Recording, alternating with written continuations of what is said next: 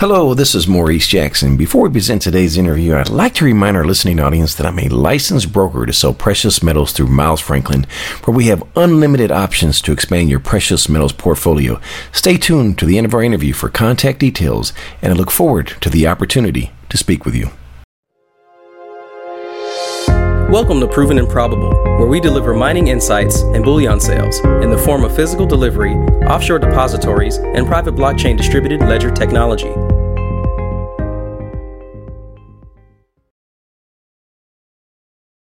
Welcome to Proven and Probable. I'm your host, Maurice Jackson, and joining me live at the Sprott Natural Resource Symposium is Mickey Folk, the mercenary geologist. Mr. Folk, welcome to the show, sir. Thanks a lot, Maurice. Always my pleasure, and that is quite the colorful bow tie you have on right now. I wish listeners could see this. Unfortunately, this is an audio interview, but we're always proud to have you on our show because the insights, market insights in particular, that you provide us are quite remarkable. And I want to get your thoughts right now because we're at the Natural Resource Symposium, and we're seeing some precious metal price moves, in particular in gold. Everyone here is discussing, is 1,400 the new floor, or is it a head fake? And what are your thoughts on that? Well, I'm being increasingly convinced it's a floor, because no matter what the U.S. dollar seems to do, I mean, U.S. dollar's up 150 points or more over the last month or so, and despite its perturbations on a daily basis, gold's hanging in there. Hasn't even gotten close to breaching 1,400 for quite some time. So it was a bit iffy. So there's certainly resistance on the downside in the 1385 range. What's the resistance on the upside? Well, probably 1450, and we're pushing that this morning. We certainly are. We keep establishing new 6-year highs, and it was 6 years ago since gold even approached these sorts of values. So, as a geologist, exploration geologist, you have to have an eternally optimistic side, so maybe that's coming out, but it's looking better. If we can get through to Labor Day and then through the return of everybody to the market, let's say by the Precious Metals Summit in Beaver Creek, Colorado in late September, if we can get through that, then I think it could be onward and upward for gold, because then you have seasonal factors coming into the equation, Indian wedding and festival season specifically, and then the love trade, which comes into the Western world those 2 or 3 weeks before Christmas, where we all tend to buy our loved ones gold-bearing bling. Now, I don't know if my wife would agree with that, but honey, I will get you something this year. Mickey, how about silver?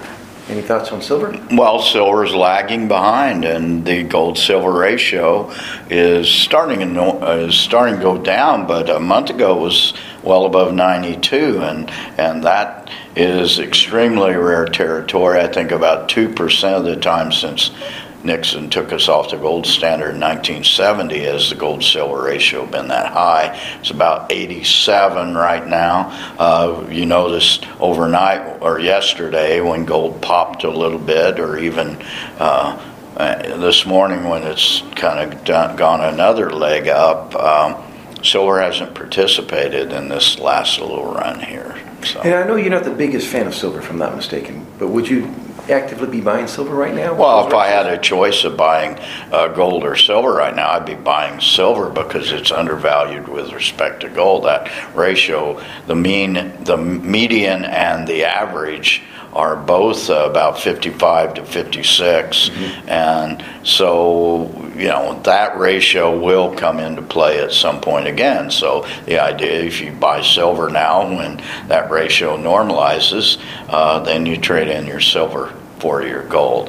The other thing that's going on right now is numismatic gold coins are selling at not much over the markup for a current bullion coin from a government. So I actually picked up a couple of numismatics yesterday, so I've already got the bling for my girlfriend. I have as well. I tend to favor on the numismatic, and this goes with the bigger, more expensive precious metals, even with platinum. I like the visibility, so I don't usually go for the 1 ounce. Me personally, I like the half ounce and 1/10, which the 1/10 actually leads to my next question for you, and that is platinum.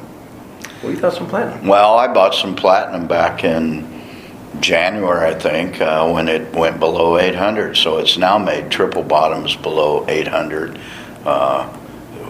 in the last year. So triple bottom is the chartist will tell you, that's when you want to buy. So, and when it made its last little foray under 800 was month or 5 weeks ago, if memory serves, and now it's at 850 again.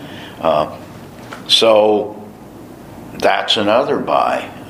Platinum is a good time to buy platinum. Palladium dropped $100. It did overnight. So or yesterday, and I think that must solely be due to a bunch of longs got shaken out of the market when Trump put those additional tariffs on, because palladium is an industrial metal. It's not a precious metal. So, so it dropped like a rocket yesterday. Now, I would be remiss if I didn't ask you, because my email box would be inundated with, why didn't you ask Mickey, what's he going to buy, silver or platinum? Of the two, which one would you prefer to buy? Oh, I don't know. I just buy silver coins kind of willy-nilly. I bought my bags of junk silver in 2008, 2009. So for me, buying silver, I just buy a few coins here and there, but I would, if I was going to buy a significant amount of precious metals right now, personally, I like those platinum Philharmonic coins, beautiful coins. Yeah, beautiful. And just a little insight for those listening as well. If you're looking at silver, which I get this question asked as well, what has the lowest premium right now? And the answer is junk silver. Junk silver right now has the lowest premium. I was unaware of that. So yes. that it's always good to have a bag of junk silver around. It certainly is. So junk silver, when silver is out of favor, most people don't realize this, it is junk silver has the lowest premium. When silver is in favor, it's junk silver has the highest premium. Well, you should know as a dealer for our Miles Franklin. buddies at Miles Franklin. Absolutely.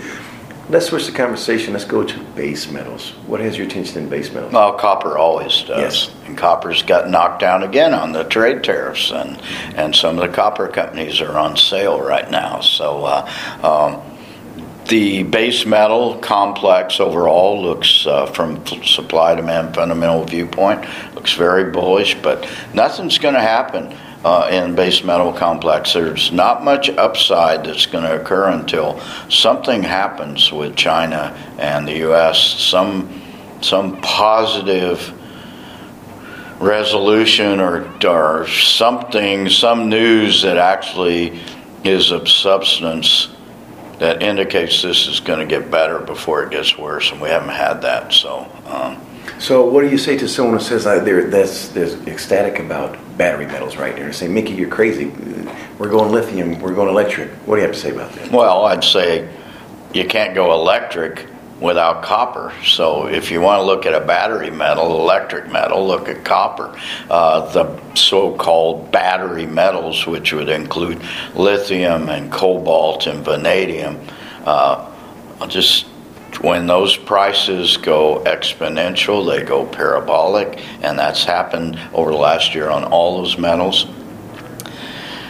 Lithium's lost 45% of its value from 14 months ago. Yeah. Cobalt's lost 75% of its value in the last year, and vanadium's lost 70% of its value since December. So, do you want to be involved with those metals? I don't know. If you're a speculator in the metals market, you can't really trade them because they're right. with lithium, vanadium, those aren't traded with futures and options market on the world exchange. World exchanges. Cobalt is, but it's such a very small market, that would the individual speculator want to get into those sorts of things? I don't think so. So then how can you play them? Well, you can play them through the exploration or development companies, but they tend to go exponential with the prices, and they go screaming down the other side, and oftentimes never recover when the metals go down. I mean, these are parabolic spikes over the last year or so on all three of these metals. So personally, I run away from these things. If you're going to play any of these specialty metals, and that would include the rare earths and the battery metals and, tungsten and antimony, it just goes on and on and on, realize that those markets are mainly controlled by the Chinese. And if you're going to play any of those stocks, do your due diligence early, get in early, and take your profits and get out. Because, there's. Let me give you an example. All the cobalt in the world, 60+% comes from the Democratic Republic of the Congo. Cobalt, that's cobalt. Vanadium, there are 3 standalone vanadium mines in the world, and most of the vanadium is supplied by steel smelters. Byproduct of uranium production, byproduct from fly ash waste from coal burning power plants, and finally residues from petroleum cracking. So what happened last year? All those byproduct producers said, vanadium's at whatever it was, can't remember how high, at $34 a pound for vanadium pentoxide. And what happened? Well, all those byproduct guys said, we need to make more vanadium. They made more vanadium. They cratered the vanadium market. Energy Fuels starts recovering vanadium from the White Mesa mill. So a standalone vanadium project in northern or central Nevada in the Black Shale is not going to make it. Now, you and I have discussed uranium in previous interviews, and we both love the value proposition of uranium. And one of the catalysts for it is Section 232. Give us some of your insights on that. Well, Trump punted, and it really surprised the market because we thought that was going to have actions of substance, if you will, on July 14th, I think, July 14th, 15th. And he kicked the can down the road 90 days. And the market was not expecting that. The market expected resolution. It run these uranium stocks, uranium producers, developers in the U.S. They'd run them up. They cratered them. So he has 90 days from the mid-July, so that would be mid-November, to act on this. So it's probably a good time to buy uranium stocks right now, specific uranium stocks, and for a trade. If you were a betting man, how do you think the outcome's going to be? Well, I've already gone on record with 4 scenarios I thought he could do to support the uranium mining industry, and they were all categorically wrong because he punted. So, he could put on subsidies, he could put on tariffs, he could give tax credits, a variety of things they can do to help the domestic uranium mining industry. He could require quotas from U.S. producers. We'll just have to see. Interesting. And I love having this discussion with you because I learned so much from you. Mickey, if someone else wants to learn more from you, what's what they can learn? mercenarygeologist.com is the website. We put out something on the order of 4 pieces of content, including this interview, on the website every week. And you will get a notice on Sunday if you're a subscriber. Best thing about becoming a subscriber is it is free, so the price is right. And we're very active on Twitter at MercenaryGeo with something a little less than 52,000 Twitter followers. Well, our subscription price, we match yours. It is free. It's So we welcome you please to visit us at provenandprobable.com. And Mickey Fulp, it's always an honor to have you on our show. Thank you for joining us today. Thanks a lot, Maurice. The information presented on Proven and Probable is provided for educational and informational purposes only, without any express or implied warranty of any kind, including warranties of accuracy, completeness, or fitness for any particular purpose. The information is not intended to be and does not constitute financial, investment, or trading advice, or any other advice. You should not make any financial, investment, or trading decision based on any of the information presented without first undertaking independent due diligence and consultation with a professional broker or competent financial advisor.